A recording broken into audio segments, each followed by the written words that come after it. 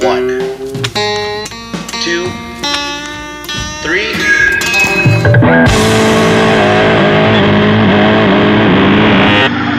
All right, and you're joining us for another edition of Behind the Song, basically the podcast that features artists and how they wrote a hit song. And today we're joined by not one but two people. We're joined by Alan and Mackie from seminal early millennial band 7 Foot Junior. Thank you so much, Alan and Mackie.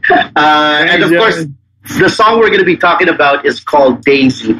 It's definitely one of those, and I would dare to call it anthemic songs. And it also has a life of its own because lalo na sa Pilipinas, we know that a lot of listeners, they may not remember the band, but they remember the song. So we figured Daisy is actually one of those songs na you don't have to be a hardcore fan to know the song, and most likely you sang along with it ng mga panahon na yun. So before we get into the specifics ng kanta mismo, it's hard to find background on 7 Foot Junior kasi basically wala pang gumagawa ng Wikipedia page. Yeah. Although buti na lang may Facebook page. Tama ba yung understanding ko? 7 Foot Junior, way before the first major release, you were already formed and you already had singles out, but you had a different lineup nung nag-start. Ano yung kwento basically ng 7 Foot Junior? Yeah, that's correct. Gusto mo ikaw magano nito? Or ako na? Sige. We're the one to blame on the Actually, just to give you some history behind the band, we were, Mackie and I, together with Frank and my brother, Mike Elgar, we were playing with Jet Pangan.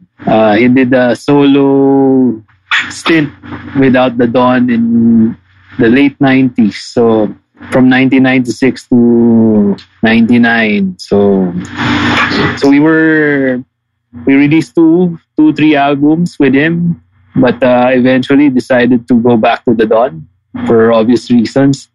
And so the four of us decided to continue our lineup.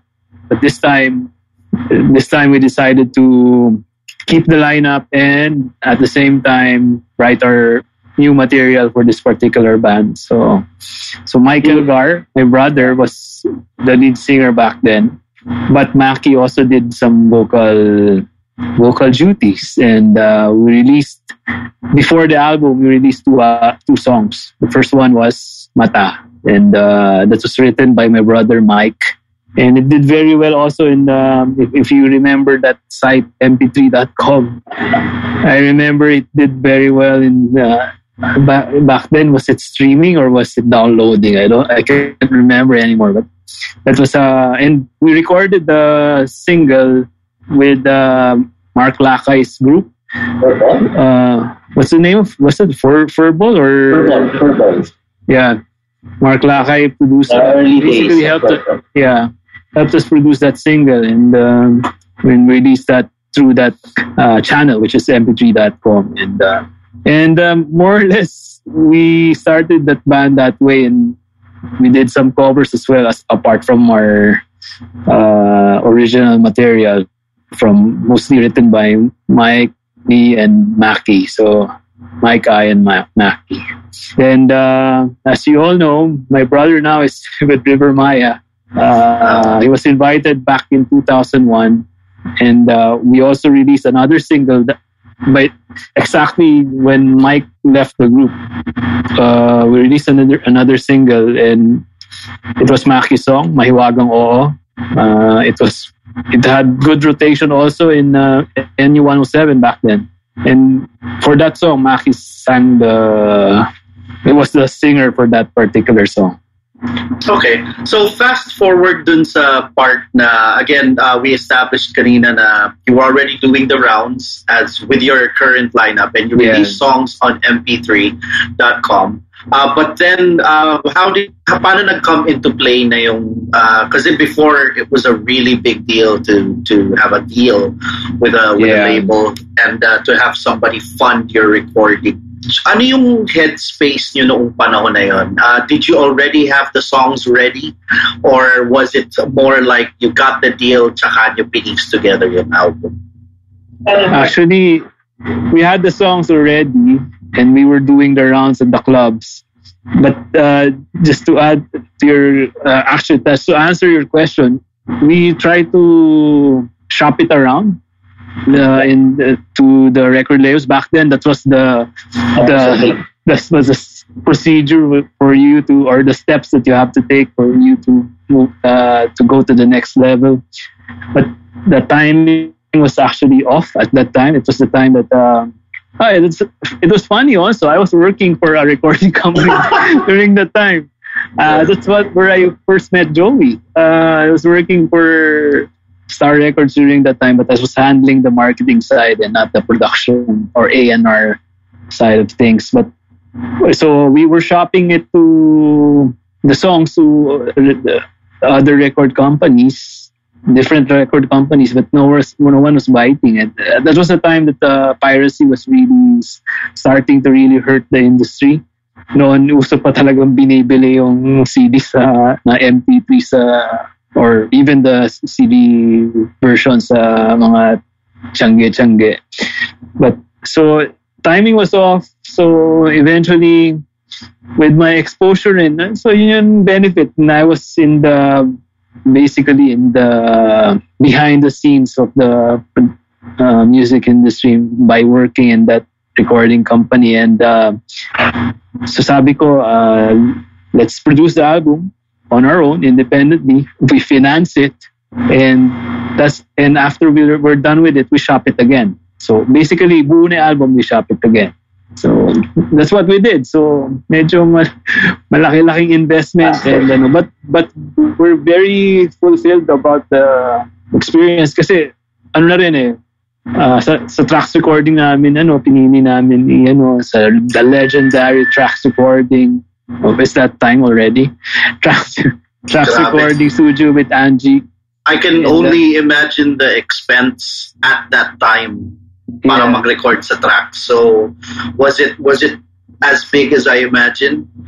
Actually, we surprisingly we were able to keep it at an affordable amount, because when we come in, we basically know already everything. We rehearsed it well already, and nagulat nga si Angie, mabilis kami mag-record kasi I think we had the benefit of those gigs prior to actually going down to the studio. We had the benefit of playing the songs live. We already had it down pat, yung mga parts namin, alam mo namin exactly how we're going to play or approach each particular song. So I think, and thanks to Frank also, di ba? Frank is a very consistent drummer in terms of so timing is very even during the Jet Pangan group days, he was a one-take drummer in terms of laying down his track. So it's really one-take the caster. Yeah. By the way, Frank continues to play with Overtone this time, so he's with Overtone. So. Oh, that Frank. Okay. That Frank. Okay, so fast forward tayo sa Daisy, the song.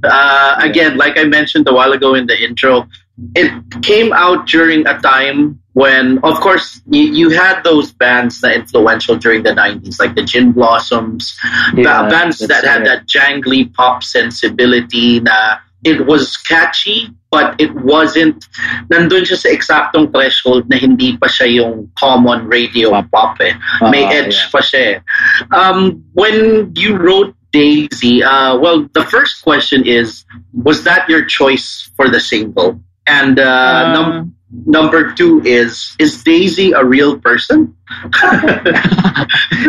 Sige. To answer your...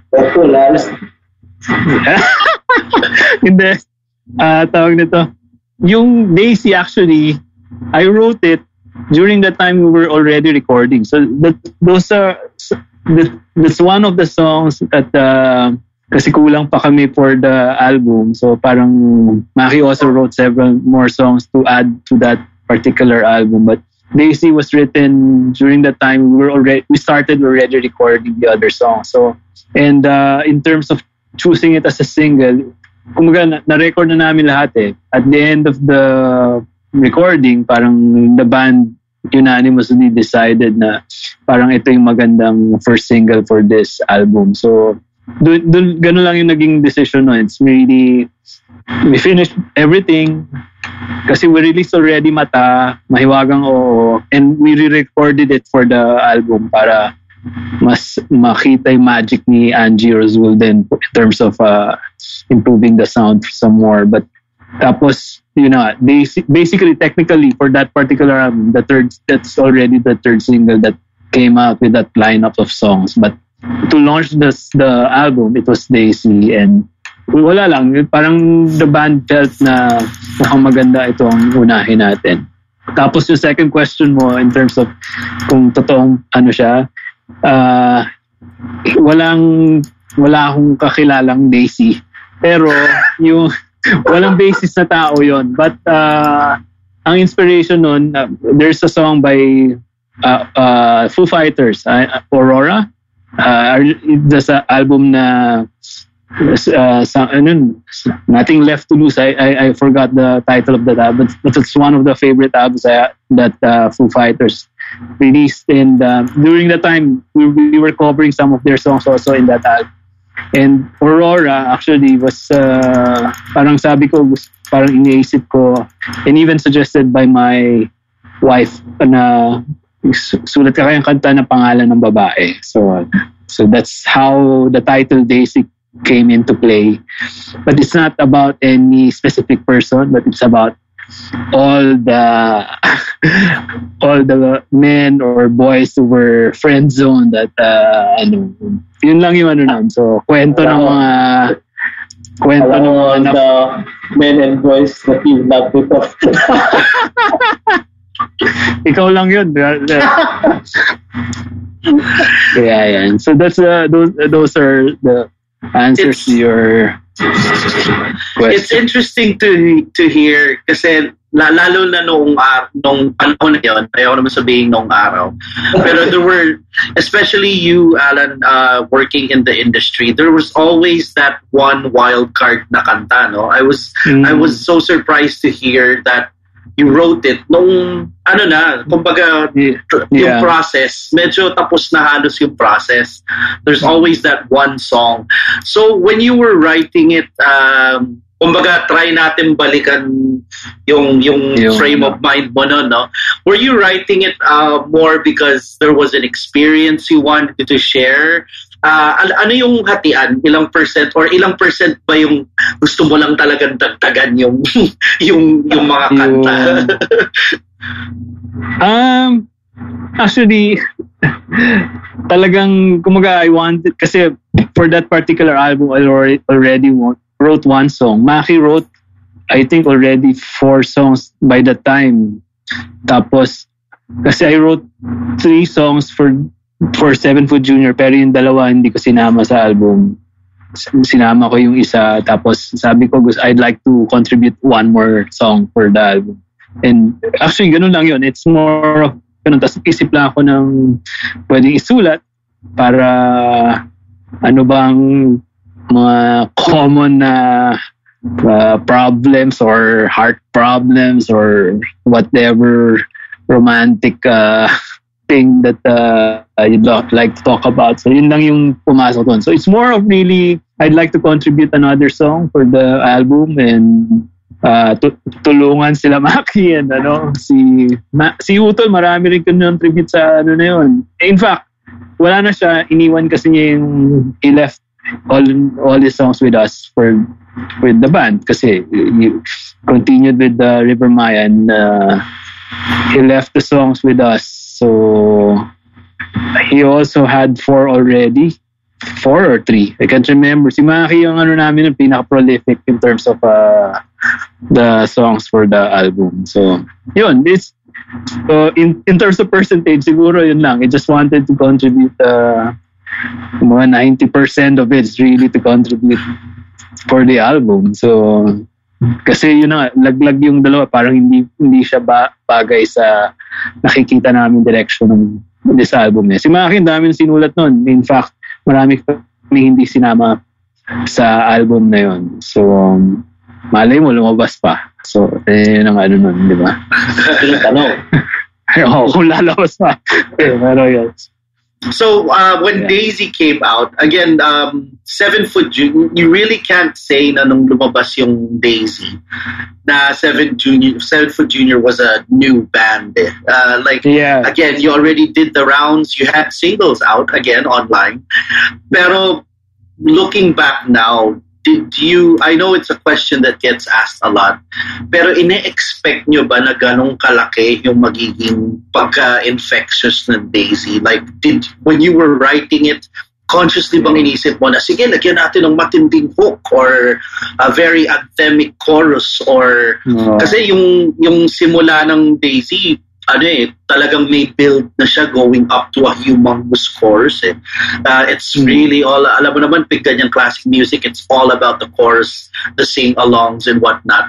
Nung pinuput together mo yung song, was this stuff na you were thinking about? Na, shit, kailangan ko ng isang gigantic chorus? Or... Hindi naman. Actually, it's more of, siguro yun na nga, the experience that we had playing for several bands already, and at the same time yung listening to, kasi kami ni Maki and everyone else sa banda, hindi kami sarado pag sinabi mong rock lang kami or whatever particular genre. So we really listen to songs na feeling namin. And the bands we try to we were inspired by was Gin Blossoms. You were correct in that, and Foo Fighters, and parang they had that certain edge, but at the same time, yung recall ng mga choruses nila, it's there. So pag tinanong mo, na inisip ko dapat ganito, and para lumaki rin siyang ganitong klaseng na kanta. Hindi siya conscious effort. It's more of really a conscious effort to make the song sound madaling sakyan o madaling matikman or yun, it's really that. So, and at the same time, siguro lumabas nang as kasi normally that's how we write songs. Like for me, I write the verse, tapos you just try out, or eventually a chorus will come out, and that's how it came about. So, yun, shouting the name Daisy. So, yun yung naging ano. So, very anthemic. Kaya, malayo siya dun sa pinag-ugatan na Aurora. Kasi Aurora, very, pagdating sa chorus, Aurora, medyo pababa naman yung diba, energy. So, iba naman yung approach. Like I mentioned a while ago din, ang isa pang super na which, well, personally I was impressed during that time is it wasn't exactly the perfect time for anthemic pop rock songs. This was a time sumasabog yung nu metal, sumasabog yung like all the bands. It was a good variety, pero ang kids nakafocus sa metal. It was this exciting, very violent thing seemingly violent thing and then the underground consistently building punk, hardcore, and looking back, when did you know, or kailan you naramdaman, especially during playing live, that you had a good audience were there memorable times when you played Daisy, certain gigs, certain places, mga benchmark na when you look back, sobrang good memories kayo? Mari? Nothing particularly comes to mind with regards to your reaction of audience. I can't actually remember a specific gig na parang sing-along sila or alam nila yung kanta. I think tama ka around that time, ang focus talaga was the new metal kind of rock that was most a lot of bands were playing back then. I guess to me, ang mas naaalala ko was yung pag may mga gigs kami na we would get together with other bands, the big gigs, the big festivals. Yun yung for me yung nagsistick sa akin yung being together with other bands and musicians and hanging out backstage.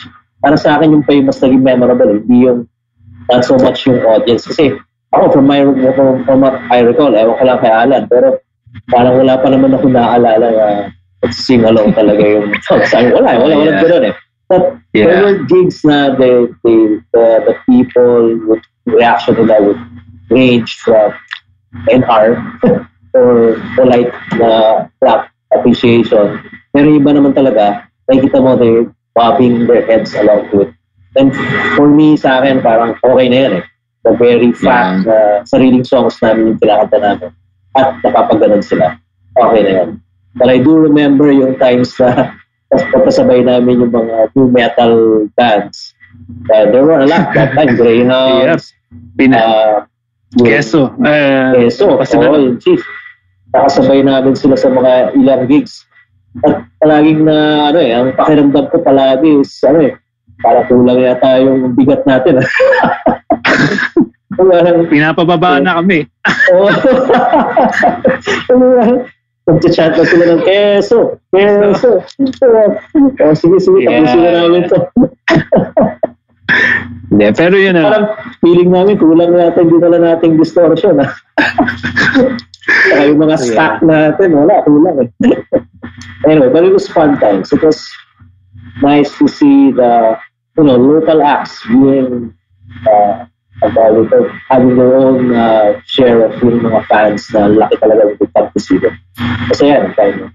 It was good. Yes, I think same thing rin. Wala rin akong ma-pinpoint na yun na talagang it's more of lang talaga, parang people relate towards the latter part, parang the audience recognizes who we are. So yun lang yung siguro, pero it's not really a pero tas yun nga, parang we appreciate na people were buying the CDs. That's it. And we did the distribution itself. Ako yung umiikot sa tao. Noong time nun, may Tower Records, may Music One. So ako yung umiikot, nangongolekta and everything. So I did most of the everything, the legwork talaga. Tapos kanya-kanyang bentahan din kami as members of the bands and gigs and also. Kaya it's actually very surprising to hear after all these years. Ang akala ko talaga it was a major release. Yeah. And it was funded kasi from the audience viewpoint, hindi mo siya matatakasan sa radyo.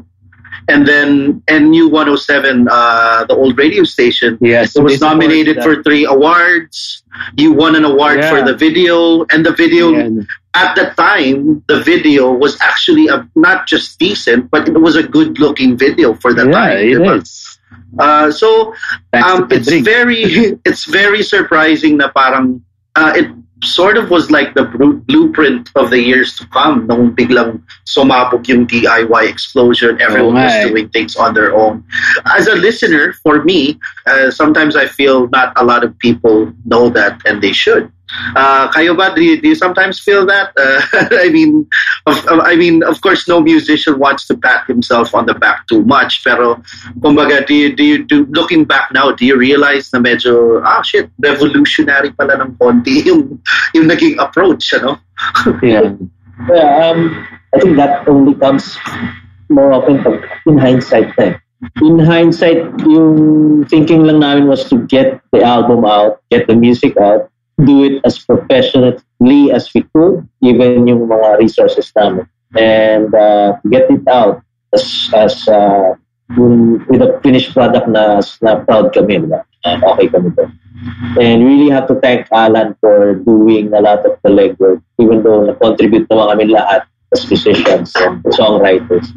Talaga yun yung majority na gumawa ng legwork niyan. So, and he was putting together yung knowledge na nakuha niya as a record label exec. And at that time, hindi ko na realize na what we were doing was actually, like what you said, Joey, the blueprint of how things were gonna be done. There was no conscious effort to do it that way naman. We were just doing it out of necessity. And Alan was putting together yung mga knowledge and resources na alam niya, like yung contacts niya with the great Angie Rasul, things like that. Kasi nakasama na siya with producing acts sa Star Records and everything. So may knowledge siya about it. So I guess we really, sabi nga lang, necessity is the mother of invention. Or in this case, innovation. We weren't inventing things. We're just innovating or trying to put out a product the best way we knew how, and the best way we could afford. Yun lang talaga yung resources namin that. Actually, yun yung nakakatawa. Yung the resources that he's talking about, actually, what we knew actually was the mainstream way of doing things. So, I made use of yung connection, yung contacts ko, yung pagprint mismo ng actual product. We used FAS, yung talagang nagpo-produce ng CDs dito sa Pilipinas. Ngayon nga, nabilitaan ko, hindi na rin yata sila ng CDs. So, but I used that. Tapos yung video, nakilala ko yung director because I was producing TV commercials for TV ads for Star Records and for our product. So, na-meet ko yung director and present ko lang yung album namin and he was really excited. And so, that's Pedring. And Pedring is the one doing a lot of movies now, action movies. Yung kay Maria, yung si Christine Reyes, he's the director. Yung kay Maria Ozawa with Cesar Montano, I forgot the title of the movie, but siya yung director rin noon. So, and he's doing, I think, a reboot of the Carlo J. Caparas catalog for Viva this year and for the coming year. So, si Pedring, na-meet ko lang din through my editing work sa studio niya. That time was Shock Post, and they more or less subsidized part of the we paid a little bit of money. We spent a little but they subsidized the production as well. So yun din parang yun nga, hindi lahat parang nag-pitch in lang din yung mga nakakilala ko. Tapos during the time, 2-inch reel pa yung gamit, di ba? So syempre kinuha ko rin yun, binili ko rin yun kasi nakikita ko yun sa office. So, but technically, we were producing a major release on our own. So, yun lang yung ang pinagkaiba ngayon kasi the computers are really powerful and they can really do a lot for you already. But during that time, it was really analog and old school, and you had to fund it. And if you want to know additional trivia, how much we spent recording it, kasi I have all the receipts. We kept track of yung accounting nun basically. Inano ko rin. We only spent, hindi ko only kasi I know some of the albums that were released during the time was spent, malalaki yung budget Pero since kami lang gumastos, we spent 65,000 for the whole recording, mixing, and mastering with Angie Rasul. Walang discount yun. It's really, trinabaho lang namin na mabilis. And noong time na yun, ang nagre-record sa tracks was Slapshot. Kasabay namin nagre-record yung Slapshot dun sa ibang, yung time na yun. And Sugar Free was, they were still doing finishing touches, mini-mix and master pa ni Angie yung time na yun. So nauna pa namin matapos yung album namin sa mga yun. Pero syempre meron silang major label backing and kami, we shopped the album. Wala rin kumagat. So sabi namin, what the heck, we spent for it already and why wait? And I don't know if that was the right decision, but kasi when I talked to Darwin Hernandez of Superstar, kasi yun rin yung time na nagsisimula pa lang 6 Cycle yun, just to kasabay namin 6 Cycle Mind sa mga gigs kadalasan. And tapos Moonstar 88 din yung unang lineup pa. And Kasabay namin madalas. Tapos si Darwin yung manager ng mga bands na yun. Sabi nga ni Darwin, ano lang yun, hindi lang kayo naghintay.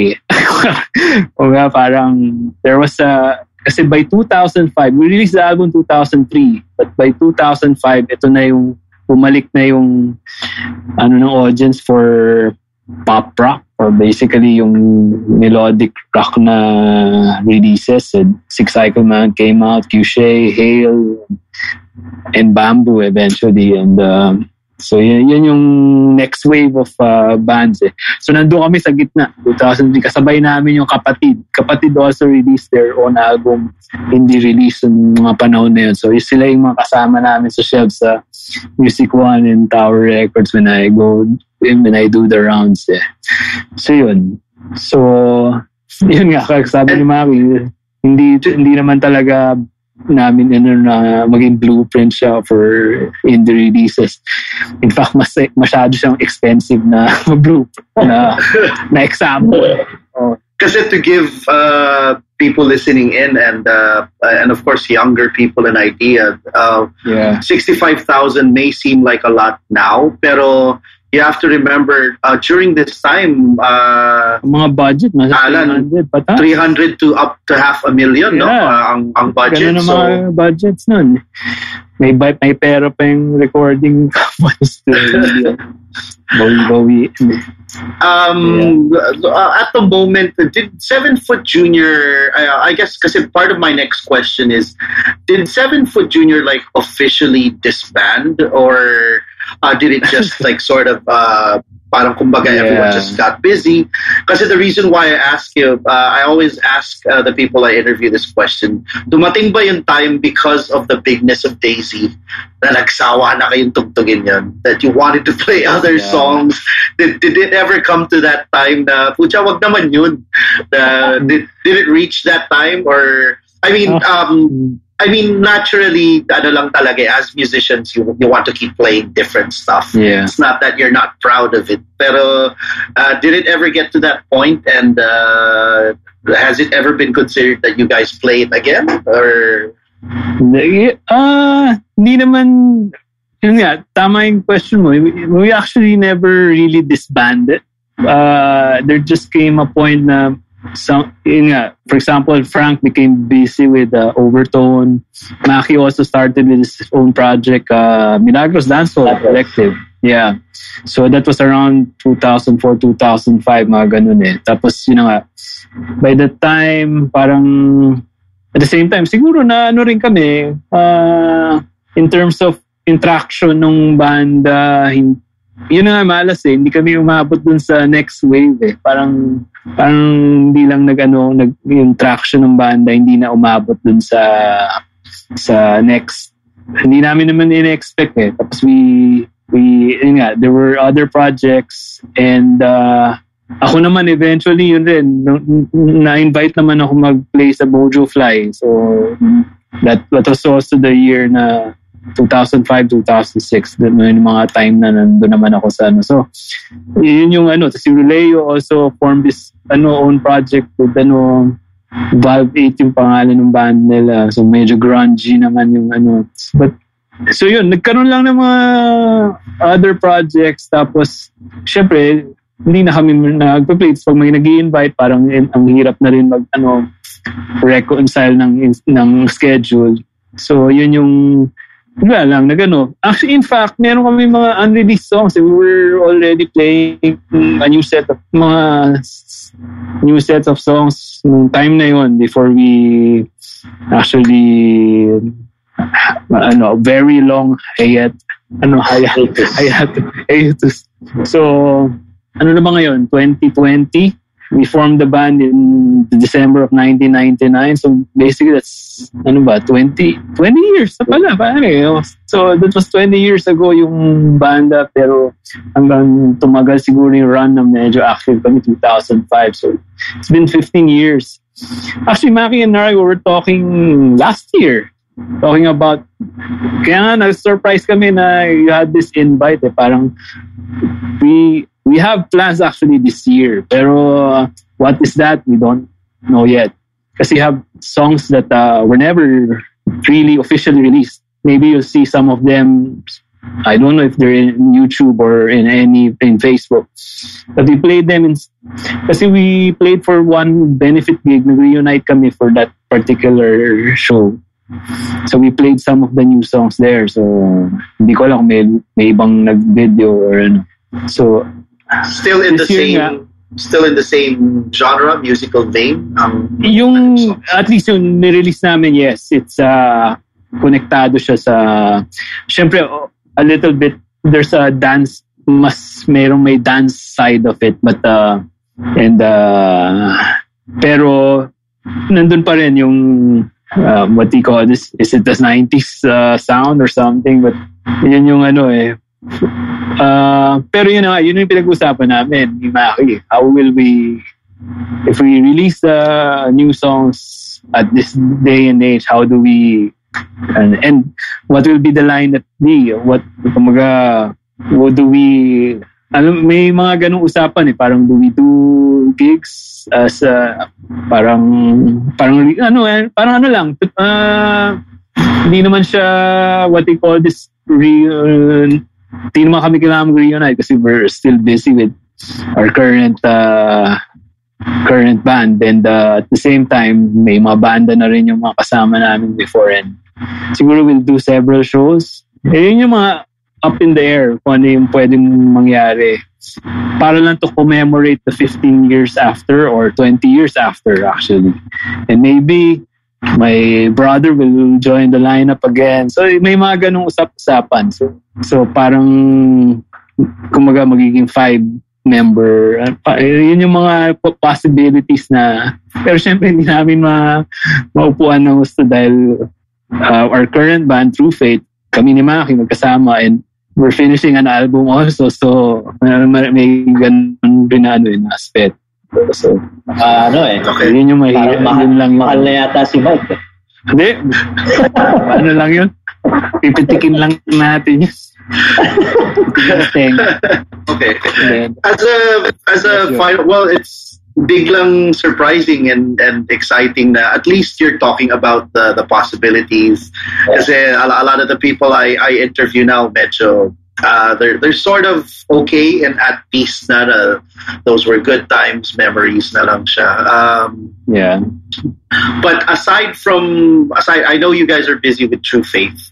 Pero what else do you guys do aside from True Faith? Anong pinagkakaabalan nyo pareho now?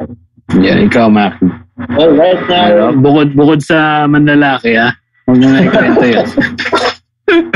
bukod sa lockdown. Yeah.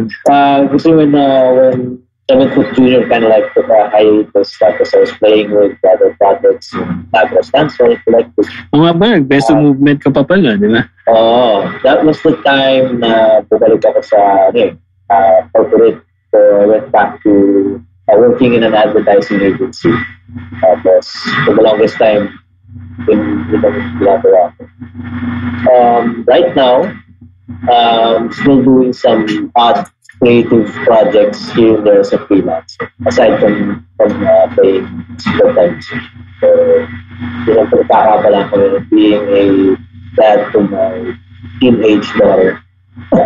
Which can be a handful sometimes. Schedule-wise. Ikaw ba, Sir Alan, nag-family ka na ba? Or, Meron. Meron akong 22-year-old. I have a 22 and a 17-year-old. Maaga yan. Maaga. In fact, graduating na yung panganay ko this year, but I'll probably go to med school. So, mahaba-haba pa. Si isa naman, next year, graduating na naman ng high school. So, medyo graduate na ako in terms of pagpapalaki ng bata. But, yung ginagawa ko, it's more of after I discovered na yung nasa Mojo Fly ako, na I can do music production at home. So I do projects I write jingles, I write scoring for commercials, for even movies. And, lately, I've been doing a lot of audio projects in terms of voiceover recordings. Hindi ako I hire talents. But basically, I supervise the production for those So for commercials din and for so yun yung and I also write for musicals, sa mga stage musicals and mga original musicals na nagpapasulat. So yun, freelance for the past, and True Fate, actually thank you to True Fate, I'm able to afford basically doing this side projects kasi yun na nga, sustain ko full-time through music and performing and writing music. Yung ano na yun, yung aspect naman na yun. And another side of me pa, just to to make it more interesting or more boring, I also do financial planning. So I took up, basically I guide people on how to, and when they plan, where to plan, invest, and at the same time prepare funds for retirement and even for protection. And basta basically yan, si Maki isa sa mga una kong kliyente yan and yun, basically those three things basically. And so syempre there's True Fate, there's the music production and audio production side, and in the financial planning side. Yung naman, yung financial planning, I stumbled into it by accident when I met someone who was explaining to me the importance of being prepared financially. And so I took up a course that will be more or less accredited as a registered financial planner. And so yun, tas I give Wealth Forum. So yun yung medyo hindi naman cerebral, pero more or less doon pumasok yung pagiging teacher ko naman. Kasi I used to teach also, pero noon bata, young kids. But now, syempre adults, teach them how to, yung mga young adults also, to how to prepare for their financial future. Yun lang nga. Ngayon, naka-lockdown tayo. So, ayun naman. Hot water. Lockdown tayo, lahat yun tuloy, yun lang yung mahirap, freelance tayo lahat. All right, so thank you so much to Sir Alan, Sir Maki. Thank you for joining us. This has been Behind the Song. We'd like to remind everybody of the single. The single is called Daisy by 7 Foot Junior. Is it on Spotify, or people can basically go to YouTube and Spotify to check out the song? We highly encourage. Apple Music, Amazon Music. It's out there actually. We released it in CD Baby, so CD Baby took care of everything else. So kaya ang dali. Awesome. This has been Behind the Song, brought to you by Big Baby Manila Studios. Thank you, and hope you guys listen in again for the next episode. Thanks, Joey. Thank you, Joey. Thank you,